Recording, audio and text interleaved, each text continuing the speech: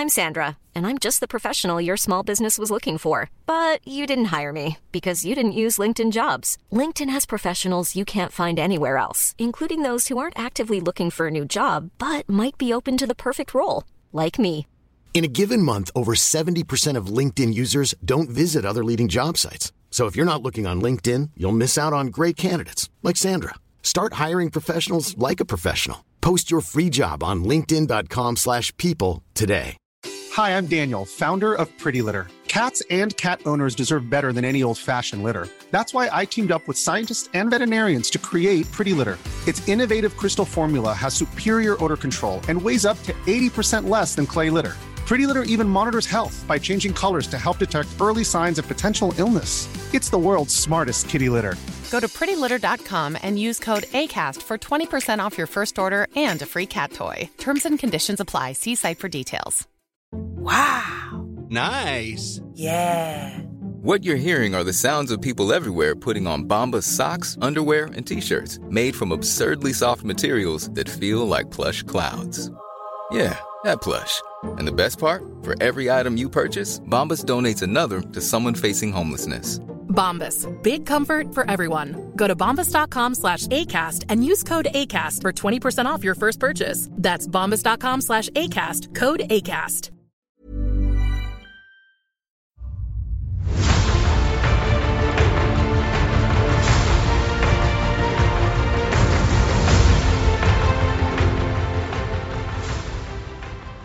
Hello, and welcome to Barbie Horse Adventures podcast. I wanted to say that. It's the adventures. Was it the Adventures of the Magic Crystals? Get it right, dude. Now you're gonna make me bring up Crystar.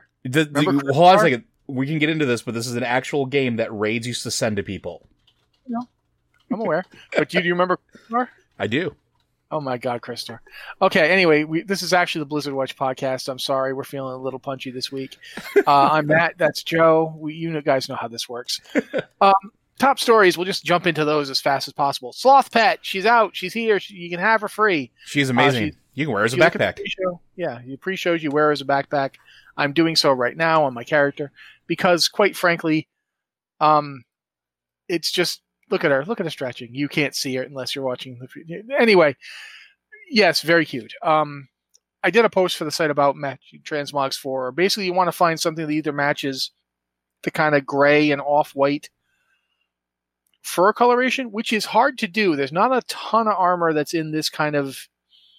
It's not really white. It's more of a, like I said, off-white, but it's not really off-white either. It's more of a very light gray. It looks almost dappled. And then the darker patches on her eyes. The first thing that happened to me when I got Daisy was, of course, realizing yet again, as I realize once every couple of years, that Chewbacca is a giant sloth. Yeah, pretty much.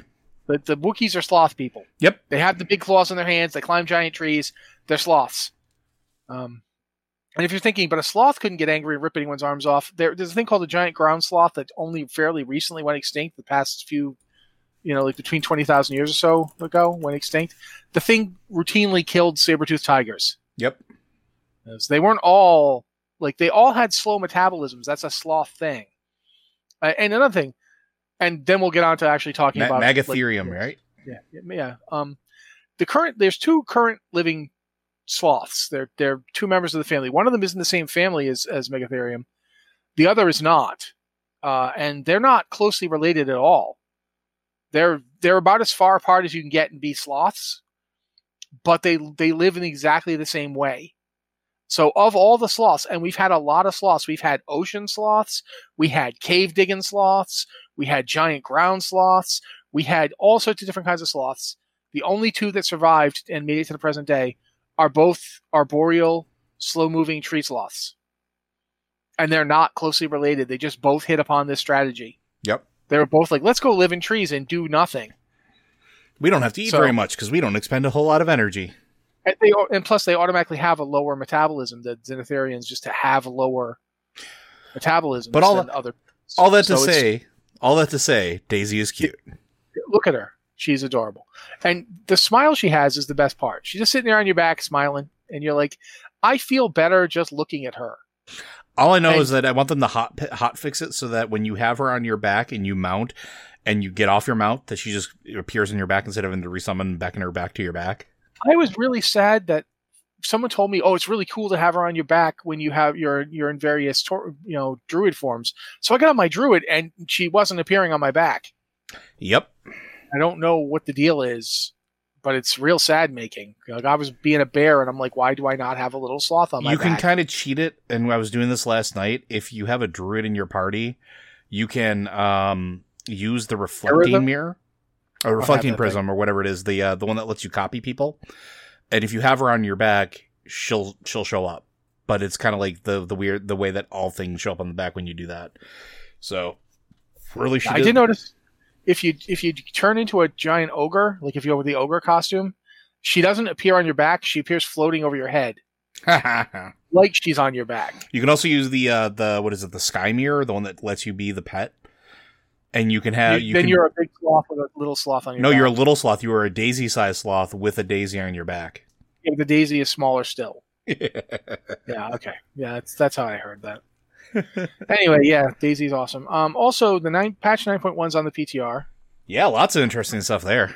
One thing we know is, for example, there's going to have a new Soul Cinders, I believe they're called, are coming in that'll allow you to bump your legendaries up to rank 5 and rank 6. I don't know yet if you can just jump to rank 5 with this Soul Cinder, or if you have to make the thing and level it all the way to rank 4 and then jump it up. I don't know how that's going to work. I hope it's the latter. It's going to. I mean, if it's anything like the current one, I think you can jump right now. Yeah, but you can jump up to rank 4 right now. Right, but I'm wondering if they're going to do the same thing. To do that. I hope they do. I hope you can just jump straight up to the new legendaries. You might still have to make it and then jump it up. I at least hope you can jump from 1 to 5. My only problem is I'm curious because they'll only drop from layers 9 to 12 in Torghast, which I think is interesting. That's what's coming too, right? What's that? That's what's coming, and then the Torghast. Yeah. So, but I find it interesting because they're doing exactly what they said they weren't going to do at Torghast. Well, I think they honestly looked at it and said, well, we're getting rid of the Terra Grew, so now people won't have to stop after a certain point when they die. So it's okay to make stuff be reliant on harder levels because you can get them if you're willing to die a few times. Which, I mean, on the one hand, three here comes 6 hours in Torghast, but on the other hand, at least, if you're determined, you can get it. Yeah, I just don't like the idea of, again, that item only dropping from there. I'm hoping that they maybe open it up a little bit more. Like, at least Soul Ash is sort of ubiquitous. Like, you go into Torghast at any level and you can get Soul Ash. And so, like, you walk out with something. But if, like, let's say you can't get to a layer 9 or 12, or you are doing it in a suboptimal spec for Torghast, and yes, there are suboptimal specs, then you don't get it, potentially. And that's the only way to go to 5 to 6. You know what I mean? Like, it feels a little weird. We don't have answers to these questions, and there's plenty of other questions. I mean, we still have, one of the things that's really fascinating to me is that we know more story stuff. We have like an idea of stuff that's going on in this, but we still don't know what's actually going on in this expansion. Oh yeah, no, I kind of love that actually.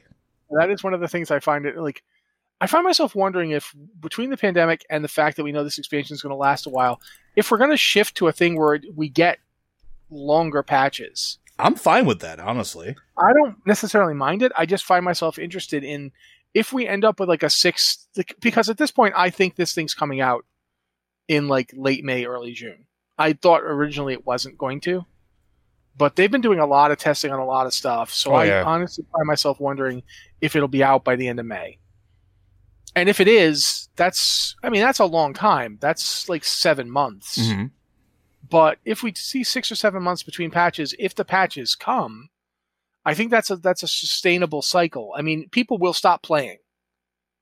That's absolutely the case. People will stop playing about 4 months into a patch. If you don't have anything new coming, they will stop. But if it's only going to be another 3 months, they'll come back. It's a known cycle. It happens all the time. You see people really dropping out at the end of expansions when it's like, okay, we put out this last patch and now you're not going to see another patch until the new expansion. which ends up being a year away. I'm looking right at you, Miss of Pandaria. Oh my God, Miss of Pandaria. What were you? How long was it? Wasn't it 14 months? 14 months. You can't go 14 months, guys. No, nobody's got that kind of stamina. But doing the same rate for 14 months, nope. The people are going to stop. There's no way. But I mean, we talk about that a lot too. We've talked about that a lot in the past year. We've talked a lot it over the years. It's all about finding a cadence that works for whatever you're releasing, whether it's every 3 months, 4 months, 6 months, whatever, as long as it stays in a regular cycle and you accept that players are going to come and go. That's just sort of the nature of WoW at this point, right? Like, people are going to drop off and then they're going to come back and they're going to drop off and they're going to come back. And that sort of just has to be baked into the expectation a little bit. It's not like it used to be. Like back during the days. Again, go ahead. I was again, what is? Exactly. Cause I mean, back in, the days of vanilla and BC and Wrath, there was this mentality for MMOs that was just across the board at the time that you had to have consistent high numbers of subscribers, period. You couldn't have any ebb and flow. And as a result, you had to keep pushing content, whether it was good or bad content, to keep people playing. And then it moved on to, we saw some things where they started introducing more things to try to get players to be more engaged and constantly in the game. And I think they're finally, over the last 3 expansions, starting to kind of try to figure out exactly what they want it to be now in sort of the modern climate. You started to see it with Legion. Battle for Azeroth tried to find that balance point, and I think I think the pandemic might have been useful in this regard. I think they're starting to figure out that they can do longer development stuff and be okay, as long as what they send out at the end of that longer development cycle is good and meaty for the players. Then they're good. They're good for that other, 4 months or whatever the case is, or longer. Everything you're saying is really important and cool. And I have to interrupt to point out that I just found out that if I do the Night Elf flip forward, the sloth on my back just stays the way they are. And so you can end up doing some nasty flips with this sloth kind of like going yeehaw. It's cute as heck. But no, Joe is completely right. I do think that if they can hit a point where the spaces are predictable, if people know, okay, it's going to be we're in this content for 6 months, and maybe there'll be like a mid patch, smaller patch that will bring a few new things, but this content will be here for about 6 months, and then we get the next one. That's sustainable, and we could get to like 9.4, 9.5, and that'd be 2 years down the road from when it launched, and that makes sense to me. It works. But we'll see what we end up with. I know that 9.1 is going to be really, really big and full of a lot of stuff. It's going to have the raid coming in. It's going to have the Torghast revamp, the Mega Dungeon. The Mega Dungeon I'm almost more interested in. Not because it's going to be better or anything, but the Mega Dungeons are always... How do I put this?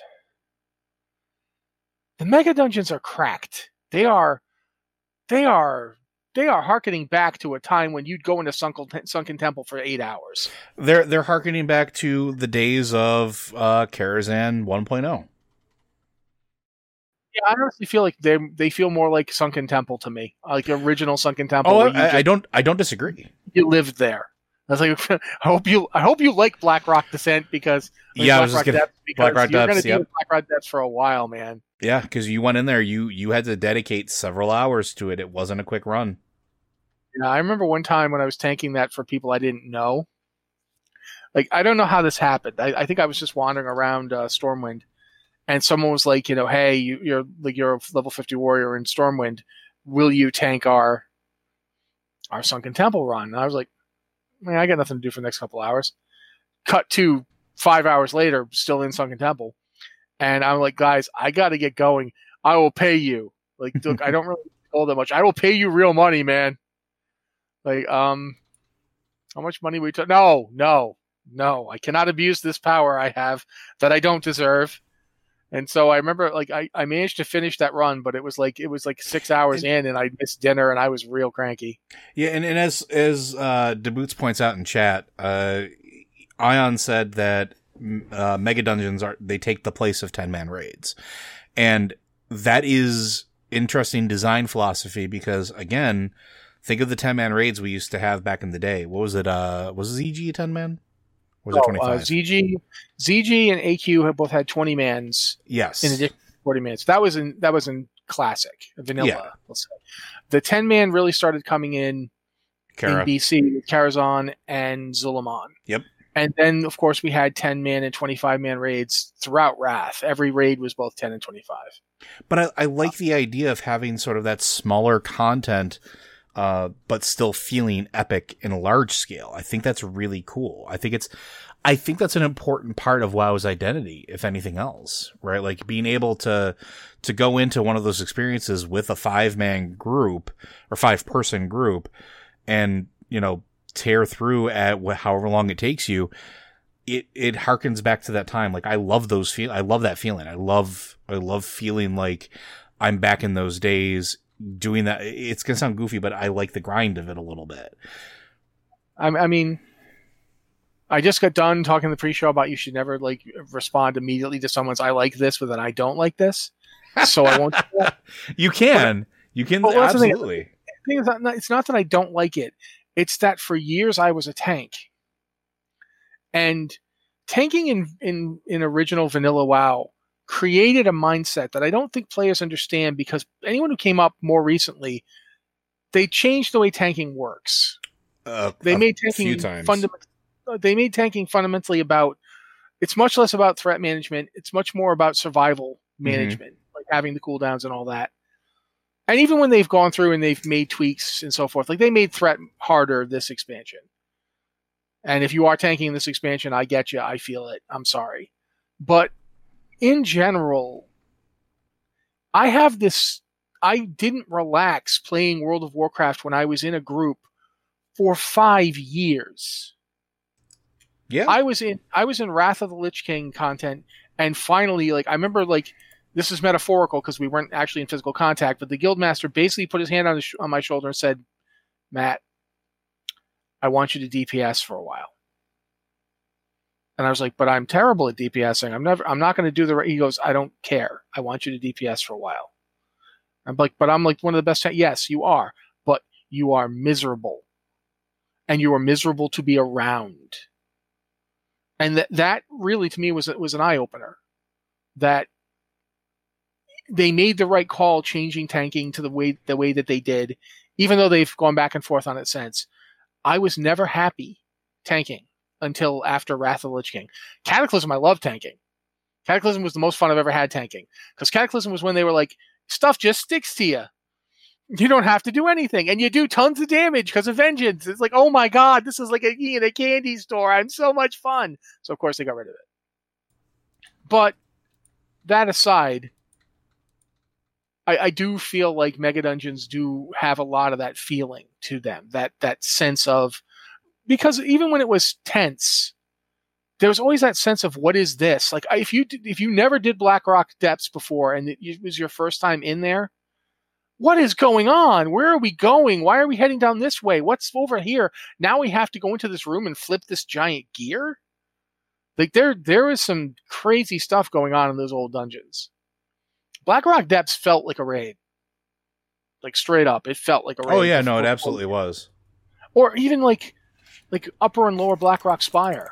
Like if you did a complete Blackrock Spire clear, you could go in there with 15 people. Mm-hmm. And just clear the whole thing. I mean, which would take you forever. Oh my god, a full Blackrock Spire clear, upper and lower. Oh my god, you're there all day. Like just move in, just get a cot. You live here now. So yeah, I am interested in seeing what the Mega Dungeon feels like. Plus, it's got a pirate dragon. Yeah. I don't think I can talk enough about the pirate dragon, quite frankly. So I'm not even going to try. But yeah, I think it's one of the things I'm also most excited for, just because, again, Mechagon was a really good time for me. I had a blast in Mechagon. Going in there, figuring it out, doing the hard mode at the time. They haven't even discussed if there's going to be a hard mode version here for this either. There might be, there might not be. Don't know yet. They haven't really talked about it. Unless I missed it, which chat, keep me honest. But I'm super excited for that because it's more to explore. It's more to learn. It's more to dig through. I like it. I think that's the thing I'm looking forward to the most in patch 9.1. That and we're probably going to talk about this on Lore Watch on Sunday, because I think we need to. But spoilers, like Nathrazim, and there's a whole lot more going on there. Like a whole lot more than I ever expected. And I am here for it. Like, absolutely. I'm down for the Nathrazim stuff. Totally think it's about time we get some actual in-depth Nathrazim stuff. So yeah, I would agree. And we're starting to learn more about them as like, I hesitate to say culture, but like as an entity. So like I'm super excited for that. Yeah, absolutely. But also another thing that happened this week that I thought was pretty interesting was that the Heroes of the Storm team posted a thing basically saying, hey guys, don't listen to Reddit. We actually still exist and we're still doing development on this game. That's basically all they said. They didn't say what they're working on or when it's coming out, but they did say we are still doing stuff. Don't listen to people telling you that we're not. And as a person who has in the past said that they basically had stopped, I felt like I should mention that because I'm one of those people. I said that. And if they are going to come out, if they're going to Toxie-fill it and come out and say, hey, no, we still are doing things, I feel like I should be fair and say, hey, they say they're still doing things. And then I'm going to say, what things? Tell us what things. That's why we keep thinking you're not doing anything, because you're not telling us anything. Tell us what things you are doing. I'm going to cry a little bit and let Joe talk for a bit. I'm also kind of surprised, but like that they're doing something. I shouldn't say that, because like it's just one of those things we keep talking about it, the game being in maintenance mode, and that we haven't really seen a lot come out from it, which is a shame, because I love Heroes of the Storm. I think it is one of the best things that they've put out. It's fun. It is super entertaining. It is I like the talenting system instead of buying items. It is an interesting take on the MOBA genre. I think it's good, and I would like to see more development for it. And Corey and I talk about this a lot whenever we have time to interact. And it's just like, I want them to do more. I didn't want it to slow down or, cause I understand it was a breakneck pace that they were putting heroes and, skins and content and events and stuff out. I get it. Slowing it down a little? Sure, I get it. Even League has done that. Like Riot's done that with League, to an extent. But I just don't want it to stop. And it felt like for a while that they just weren't going to do anything, or what they were doing was so minimal. But to hear them say, hey, yeah, we're still working on stuff. I mean, it made me a little bit happier just to know that, yeah, it's not gone. It's not maybe completely in maintenance mode. So. And, for that matter, I mean, maintenance mode doesn't necessarily mean you stop doing development. It just means you do a lot less of it because you have fewer people. But at any rate, that's something that happened, and I thought it should be mentioned because, it is the first news about Heroes we've seen in quite some time. Since they put out the Greek mythology skins for various characters, I think is the last time I heard anything about that. I've done some stuff since then, but not a ton. Yeah, nothing like massive. So that's it for those, because we're in that place right now where until 9.1 comes out, we're going to just be going 9.1, and there's nothing really all that new to talk about. They did a big PTR dump this coming week, but it's not a ton of new stuff to talk about. It's just getting closer to release. I will point out that they canceled they were going to do a Karazhan test from the Burning Crusade Classic beta today, I think, and they canceled it. So, yeah, I don't know what's up with that. But at this point, I think we should move on to doing some of them, questions you guys send in to us. If you have a question for the show, there's 2 different ways that it can get on the show. 3, really. One is to just, get telepathy working. If you can do that and just beam it into my head, I'll answer it. Sure, you will. Tell you to stop doing that, because that's weird. But the more common ways are, first off, you can email it to us at podcast@blizzardwatch.com with the subject line podcast or Blizzard Watch, so you know it's for this show. And if you don't want to do that, you can hit up our Discord. We've got the Patreon Q and Podcast Questions channel and the Q Questions channel. The Q Questions channel is not our primary, we look at the podcast, the Q patron one first, because why wouldn't we? That you guys are the ones who pay for the site. We like to give you first look at things. That's just how that works. But we do look at them both.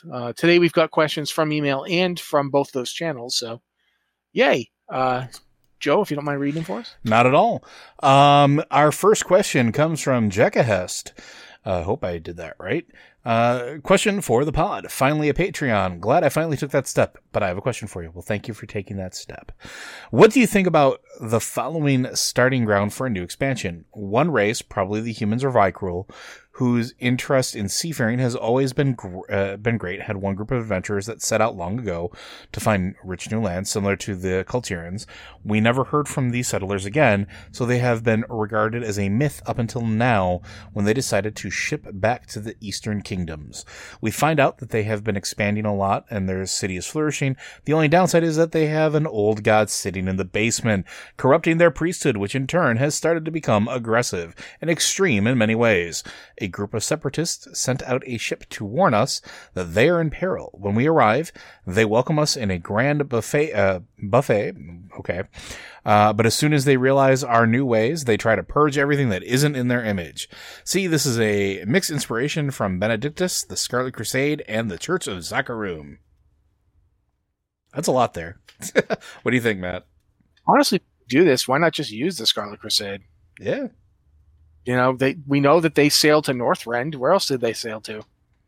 And it's been like, how long has it been since Wrath of the Lich King? They've had like a decade or so. Sure, why not? Or if you wanted it to be something super old, like if they've been separated for hundreds of years. I mean, there was that period of time where humans were settling all those various, they did settle Kultaris, for example. Mm-hmm. The Layans had like fleets everywhere. Maybe they did so, but honestly, I feel like using humans is missing a boat here, because there's like so many people and there's so many races in Azeroth that could use some focus. Humans are doing fine. We get plenty of storytelling. It's, humans all over the place. Yeah, humans just had, with last expansion, like they were one of the primary focuses. Yeah, so I'm okay with like not doing humans. And whilst I personally am down for elves, I could see a lot of people be like, oh God, not more elves. I don't agree with it, but I can see it. I understand why people we got void elves, we've got Nightborn, we've got night elves, we got blood elves, we got high elves, even though they're not actually playable. We got a lot of elves. And yeah, you're right. So we maybe shouldn't be elves. Trolls, well, we just got the Zandalar. Orcs, just got the Maghar. Tauren. Yeah. Seaborn, angry Tauren, who've got, especially since we've actually seen Tauren over the years. We've seen the Yongal, we've seen the Tonka. We know there are offshoot Tauren. And we know that the original, except the Shu Hollow, are unique amongst Tauren. Like amongst the people descended from the Yongal, the Shu Hollow are fairly unique in being somewhat peaceable. Yeah. They have the Earth Mother that they worship, and they're relatively into being in tune with the Earth, and they're not particularly aggressive. They wouldn't have had the problems they had if they'd been aggressive. They would have just wiped out the Centaur. They would have gone to find where their children were and burned them. The Yongal would have done that in a heartbeat. The Yongal were bred to be like that by the Mogu. The Mogu took the original ancestor of the Yongal and made it bigger and more aggressive on purpose. So they could basically unleash them on the Mantid. So I really would like to see more Tauren stuff.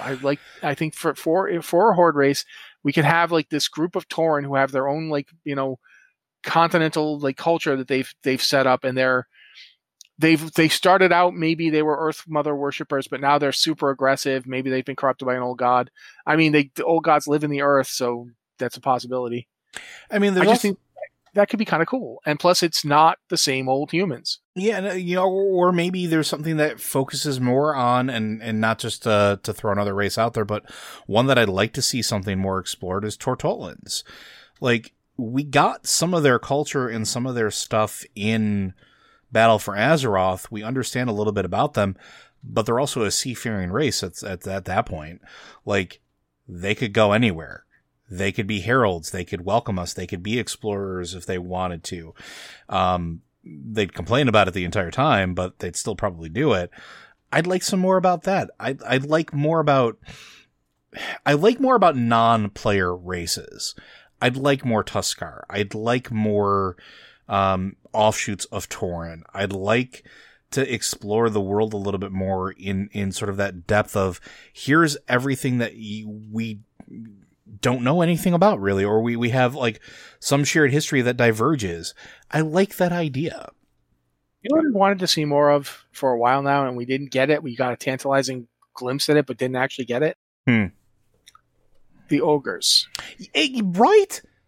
There was that whole thing where you've got this culture of ogres who have this almost Roman Empire thing going on. We barely touched it.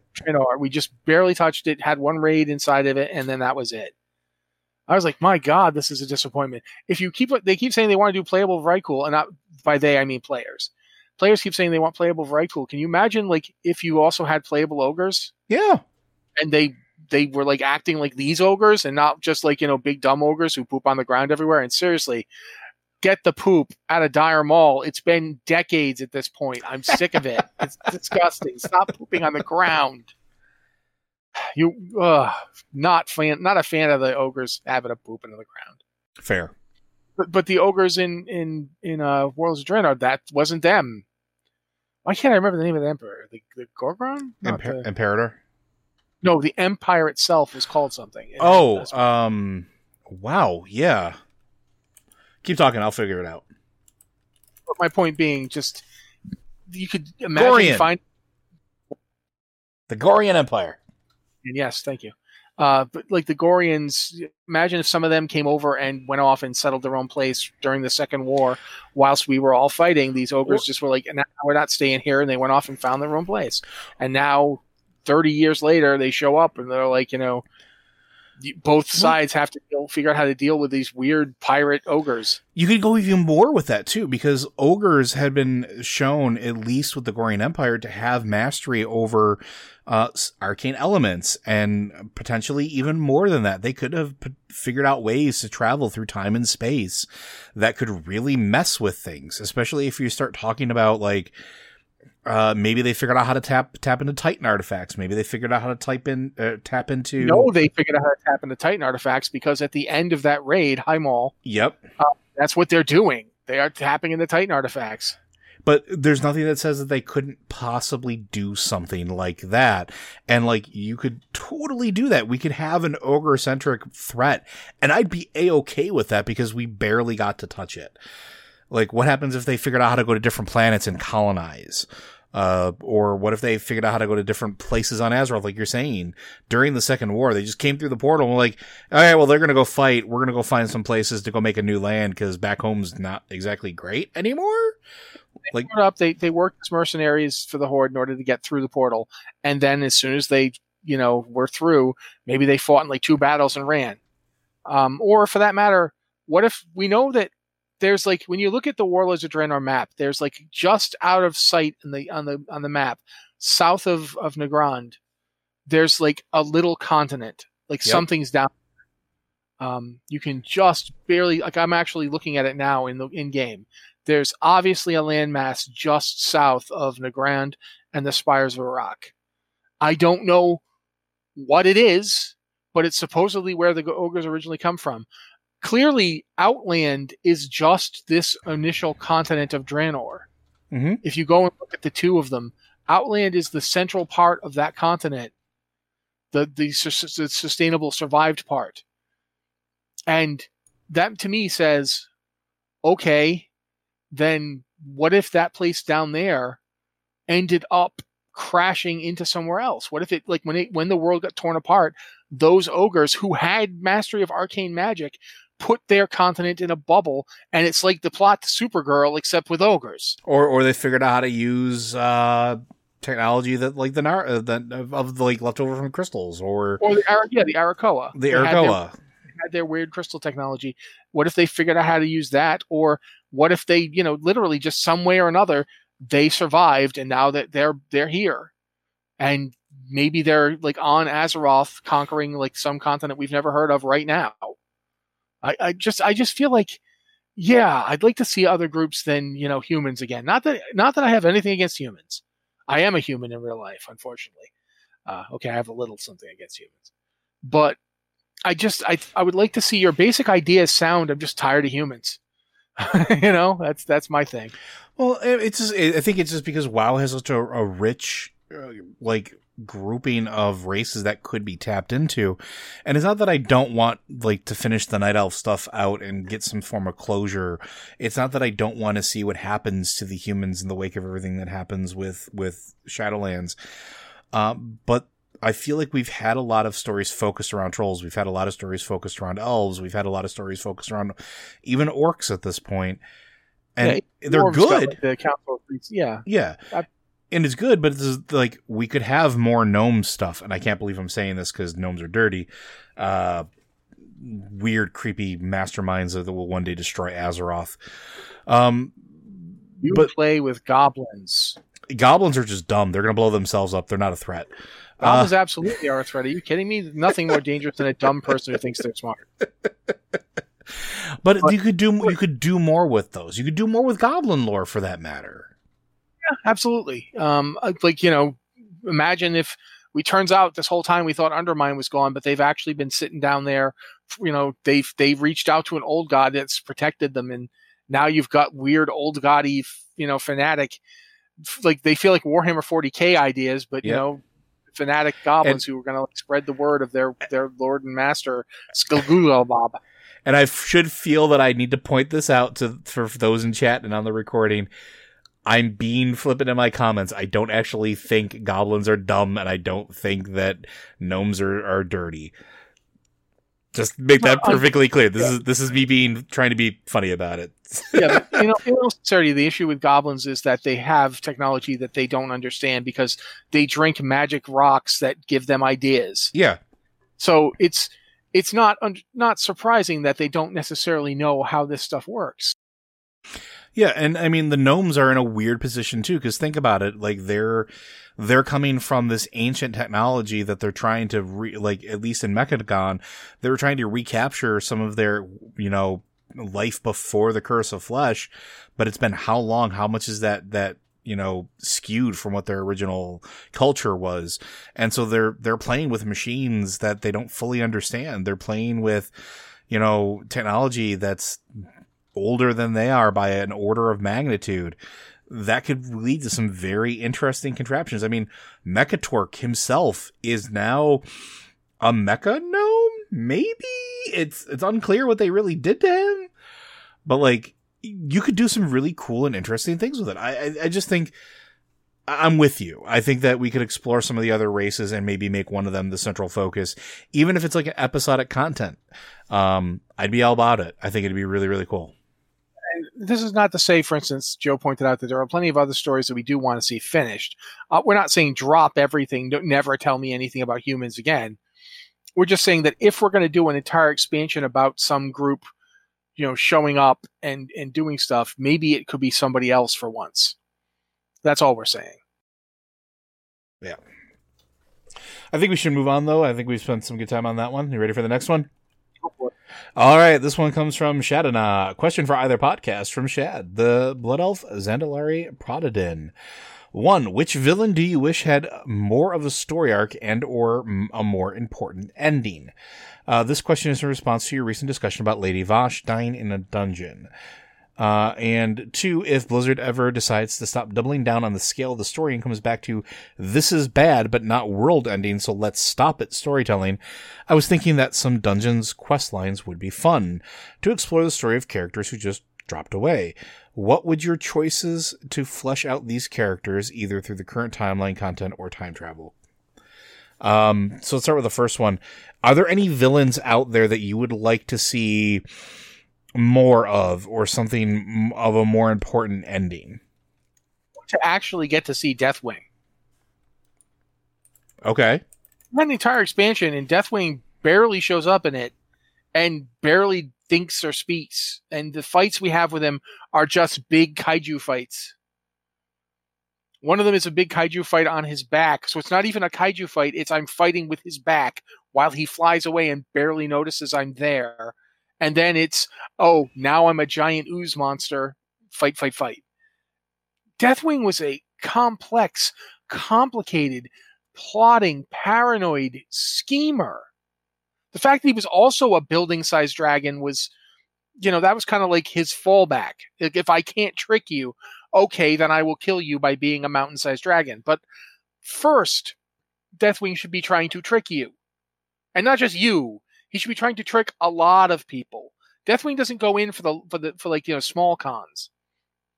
Deathwing's idea of a moderate con is becoming king of a nation on Azeroth as the first step on a much larger plan to ultimately control the entire alliance.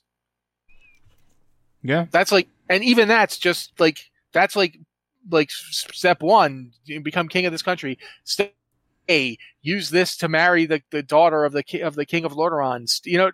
There was like a big series of plans going on there. That should not have turned into he's mad and he wants to let the old gods eat everybody, and he's just mad and wants to let the old gods eat everybody. Even when he is doing that, and it's depressing because there's a short story that you get a sense of Deathwing in. The one where Thrall and Deathwing have their little confrontation. Oh, yeah. Oh, yeah. You actually get a sense of Deathwing, the schemer, Deathwing, the thinker. Where Deathwing's like offended that Thrall is even being considered to stand in his place to stop him. Not because Thrall isn't a dragon. Like, what are you talking about? You can't use this. And it's that kind of sibilant, silky menace that you did not get to see during Cataclysm at all. Mm-hmm. The closest you got to it was the day that Deathwing came, and that's a funny quest. Yeah, like he's more of a maddened beast at that point than he is. He's like a shadow of his former self. And that's, to me, it's a real missed opportunity.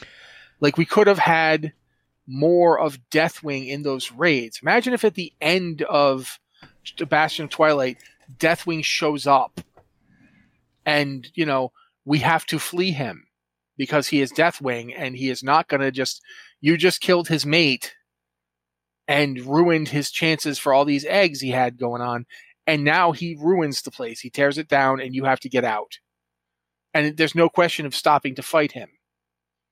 And then afterwards, you find out that Deathwing has been manipulating all these people to do all these things. There was even a thing in the expansion that ended up not getting used where there was going to turn out to be traitors. Yeah. And they didn't use it, although one of them still ended up being a traitor. But you could have had so much more of Deathwing actually being that smart, cunning villain who uses his giant dragon status after the fact. Like that's the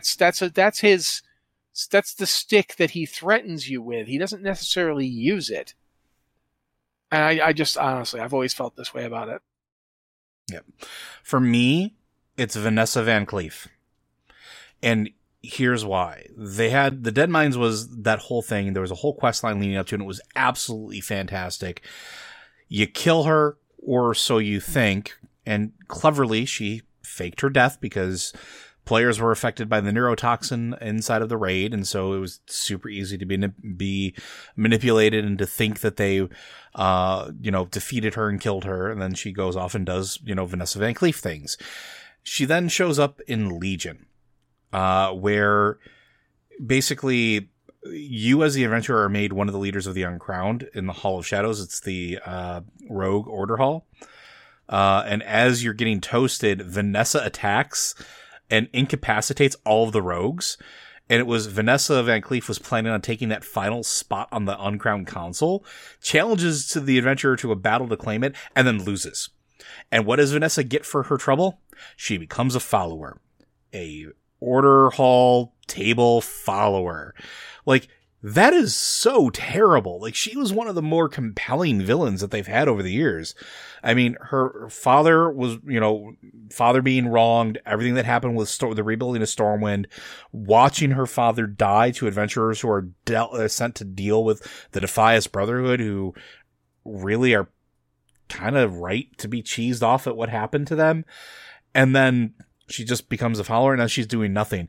But it's this sort of thing that I look at it, and they left this sort of dangling carrot there that they never, ever, well, I shouldn't say they never talk about, but they haven't done anything with yet. And I want something to be done with it. There's this moment where Lord Ravenholt tells Vanessa that her father would be disappointed in her for her actions, but they never say which actions it was. Was it the trying to overthrow the uncrowned, or was it failing to overthrow the uncrowned and then becoming somebody's lackey? And that just sort of hangs in the air. And it seemed like a sort of inglorious end for a character that could be so good. You talk about those smart characters. You talk about those characters that have plans within plans. Like, she always struck me as somebody that was intended to be that and have plans and have was sort of like righteous justification for her actions and her own, whether legitimate or not, to justify what she does and what she needed to do. And I just felt like they just never did enough with her. They could do so much more. And she's still alive. She's there. She never died. She participated in the battle for the Exodar. In battling against General Rakish alongside Garona. Like, she's important enough to be part of that pivotal moment. Why not do more? So that would be my pick, to have something done more, or a more important ending, even if it's she figures out what she's going to do and it's not just be a follower. I like, you talk about like going away and founding another nation or something like that. I was very surprised, like incredibly surprised, that she didn't show up with the pirates, that she wasn't in Battle for Azeroth with all of that, like that entire setup. Because that seems like it would have been a perfect place for her to start trying to do something like take over a pirate fleet or become a pirate herself. They wanted to have a boat to begin with to attack Stormwind. Well, here's pirates with a whole bunch of boats. Why not do that again? Or do something more with it, or realize your dream and become the full potential. So, now the second question, just to sort of round it out here, the Blizzard ever decides to stop doubling down on the scale story, comes back to this is bad but not world ending. What would be fun to explore as far as that goes? And I think partially we talked about it a little bit with the ogres, but are there other things that you'd like to explore a little bit more?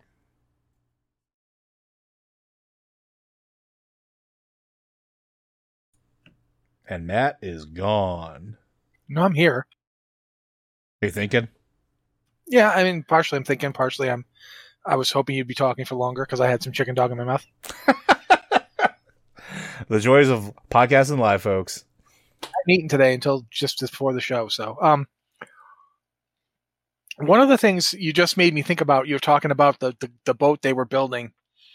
One of my big disappointments with Deadmines, every version of Deadmines, has been that boat never comes out.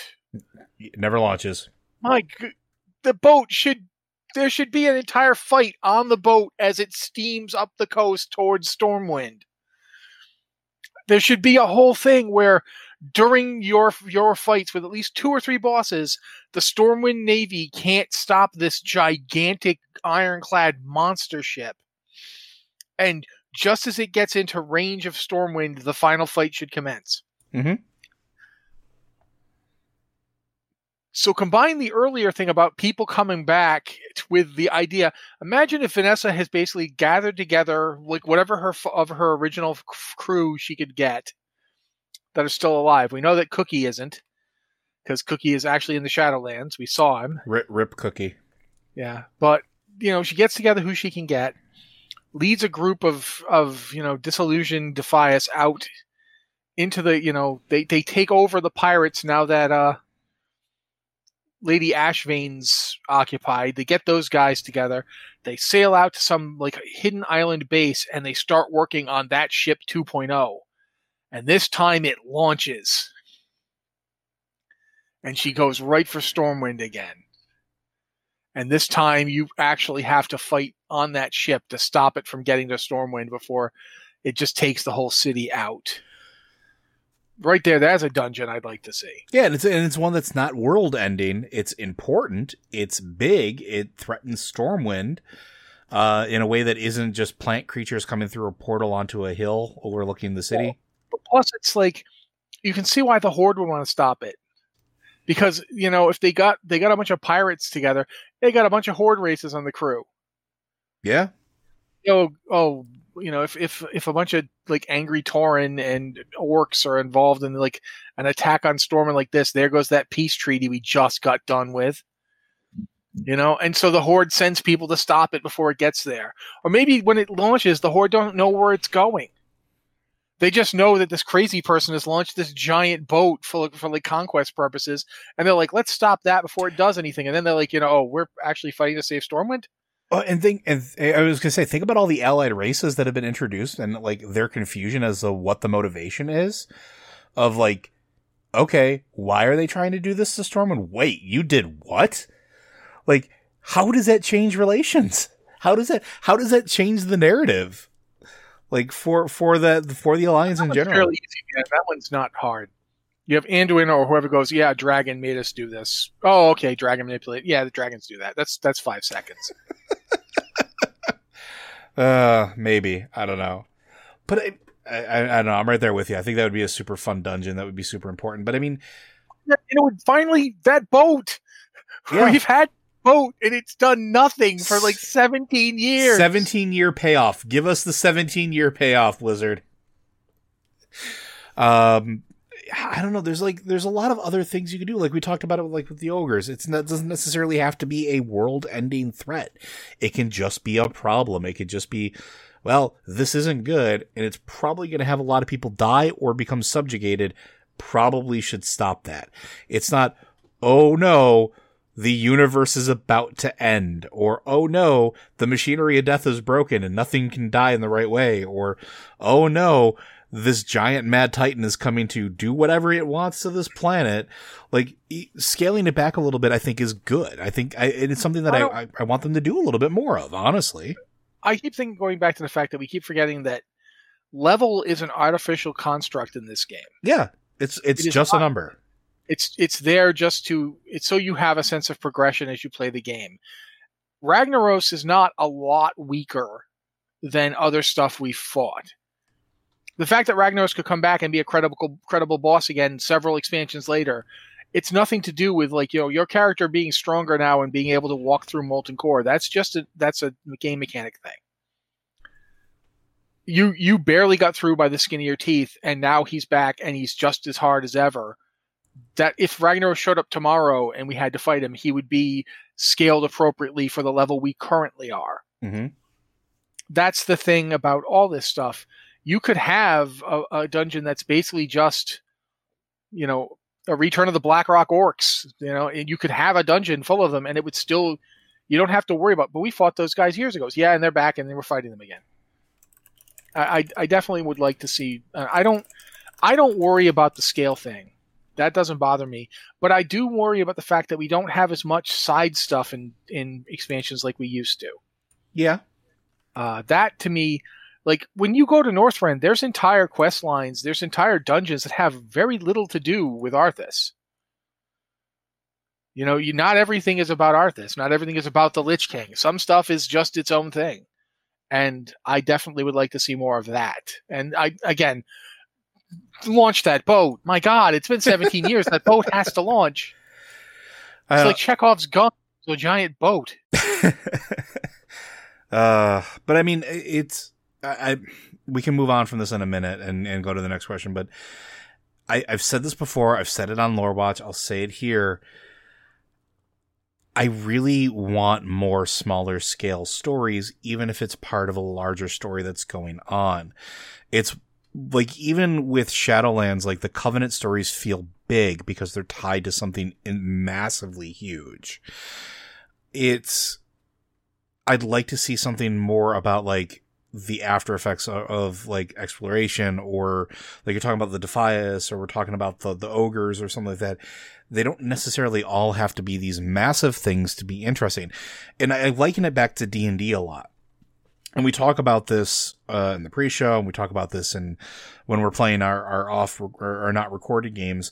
Sometimes the most fun things you can do in a game isn't necessarily go after the big bad. Sometimes it's those little stories you find along the way, that little out of the way town that has this really unique adventure or this unique NPC or this interaction that sticks with you. And sometimes those are the most compelling stories. And it's the same for WoW. Like when you ask somebody like what their favorite memories are in this game, it's going to be super varied, or like what their favorite quest is.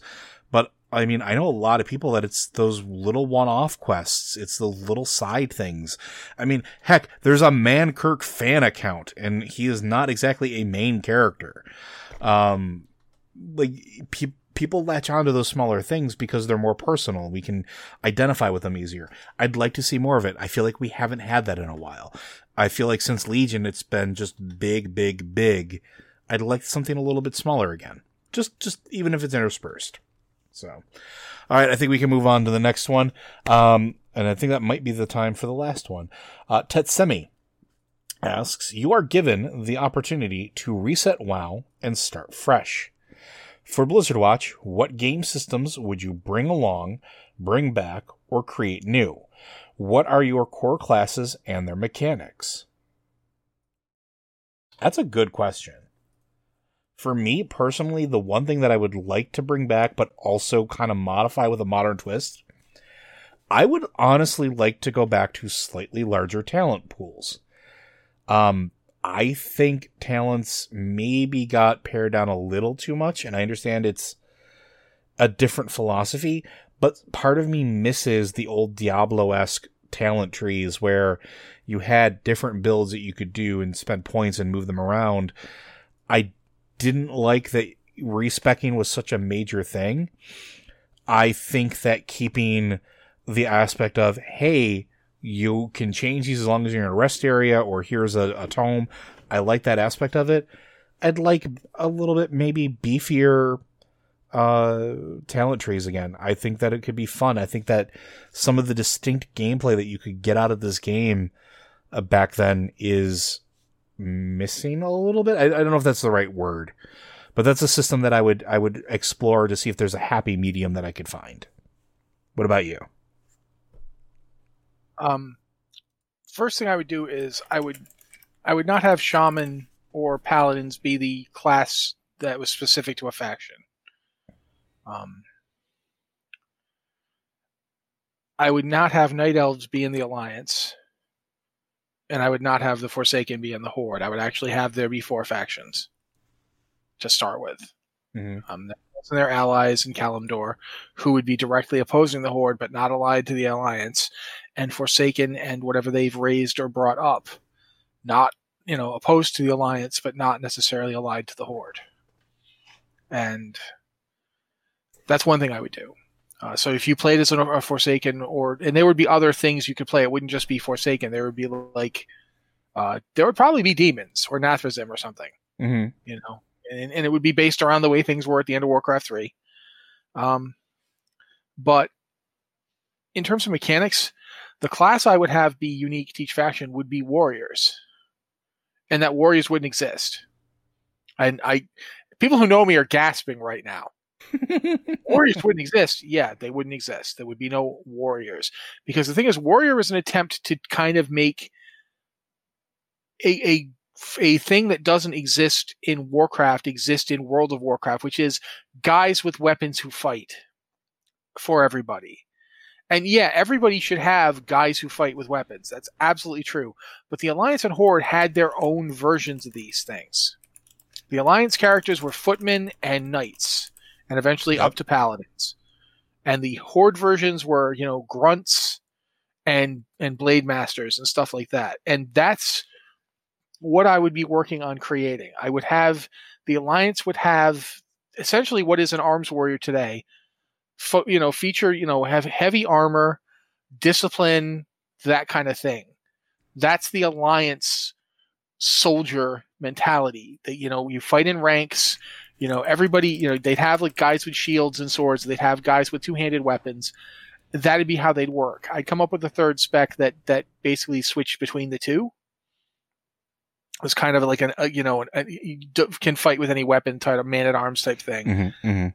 And for the Horde, you'd have the Furious Berserker, like with a two-handed axe. None of them would wear plate. The heaviest armor they'd wear would be mail. And most of them would wear leather. Because if you look at Horde armor, it usually isn't very heavy armor.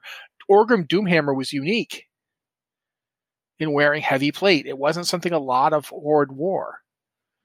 So for the Blade Master types, it'd be leather wearers. The frothing mad berserkers would basically probably wear.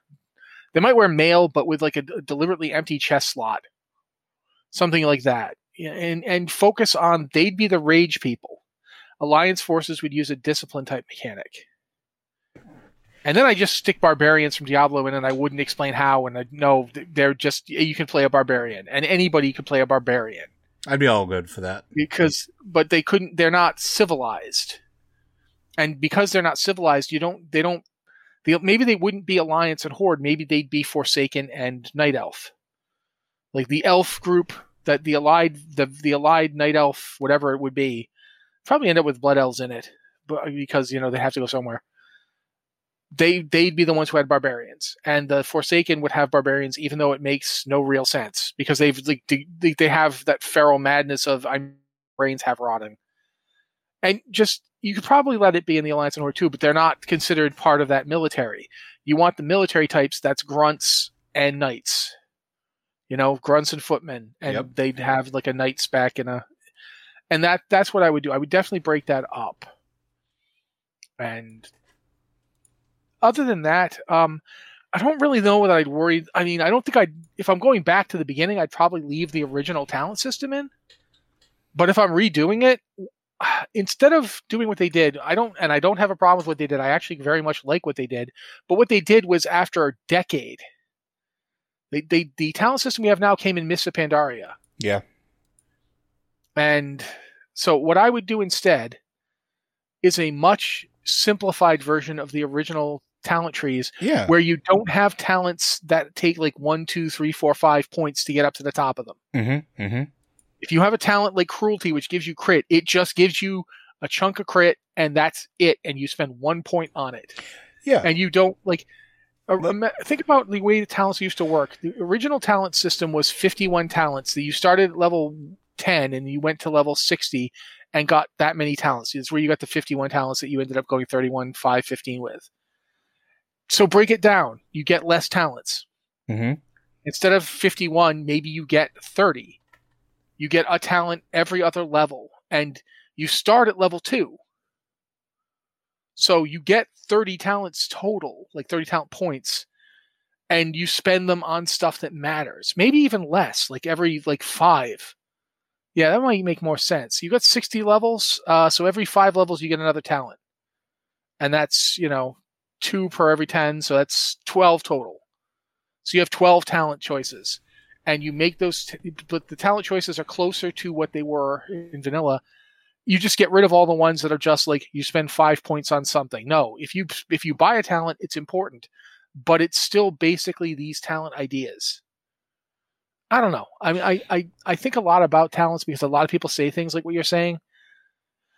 And I do think about how do you preserve that feeling of, okay, if I want to, I can do the weird talent spec. Like I can be an arms dual wielder, even though it doesn't really work and it's terrible, I can do it. Yeah. And I'm not saying, and I want to make it clear, like, I don't think my idea is necessarily the best thing out there. It's just my personal preference. It's something that I enjoyed doing back then because it reminded me a lot of doing that in Diablo and having those weird builds and, doing that in other games that have talents or even customizing a character in D&D. Like, I like that type of thing. I like doing the weird off-kilter thing with my characters. You just can't really do that as much anymore. I think one of the things I don't like about modern talents that I would definitely work on is I don't think it should be tiers of talents that you have to pick one of 3 and then you can never have the other 2.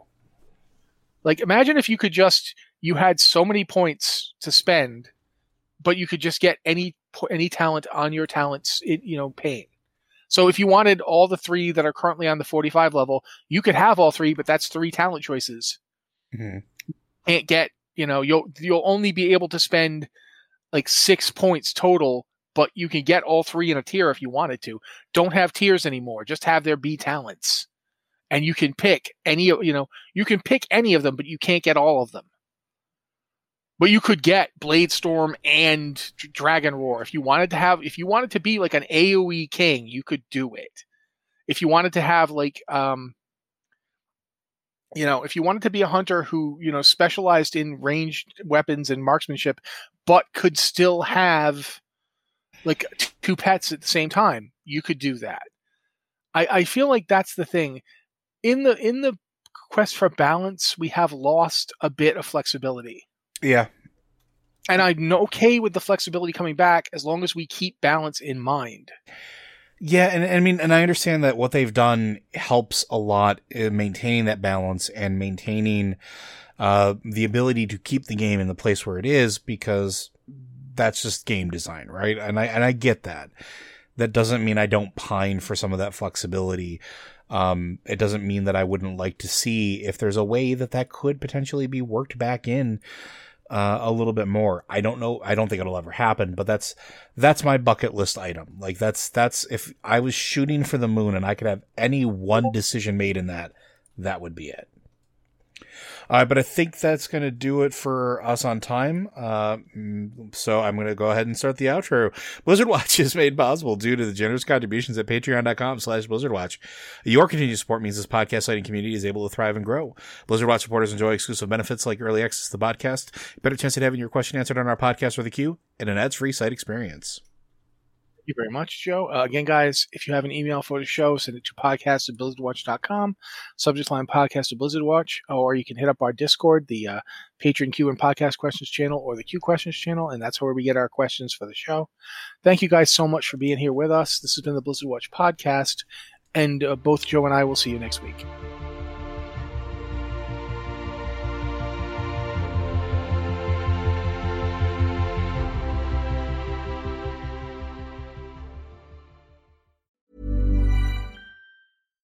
Hi, I'm Daniel, founder of Pretty Litter. Cats and cat owners deserve better than any old-fashioned litter. That's why I teamed up with scientists and veterinarians to create Pretty Litter.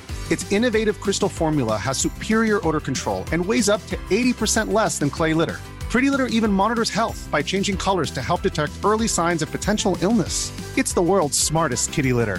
Go to prettylitter.com and use code ACAST for 20% off your first order and a free cat toy. Terms and conditions apply. See site for details.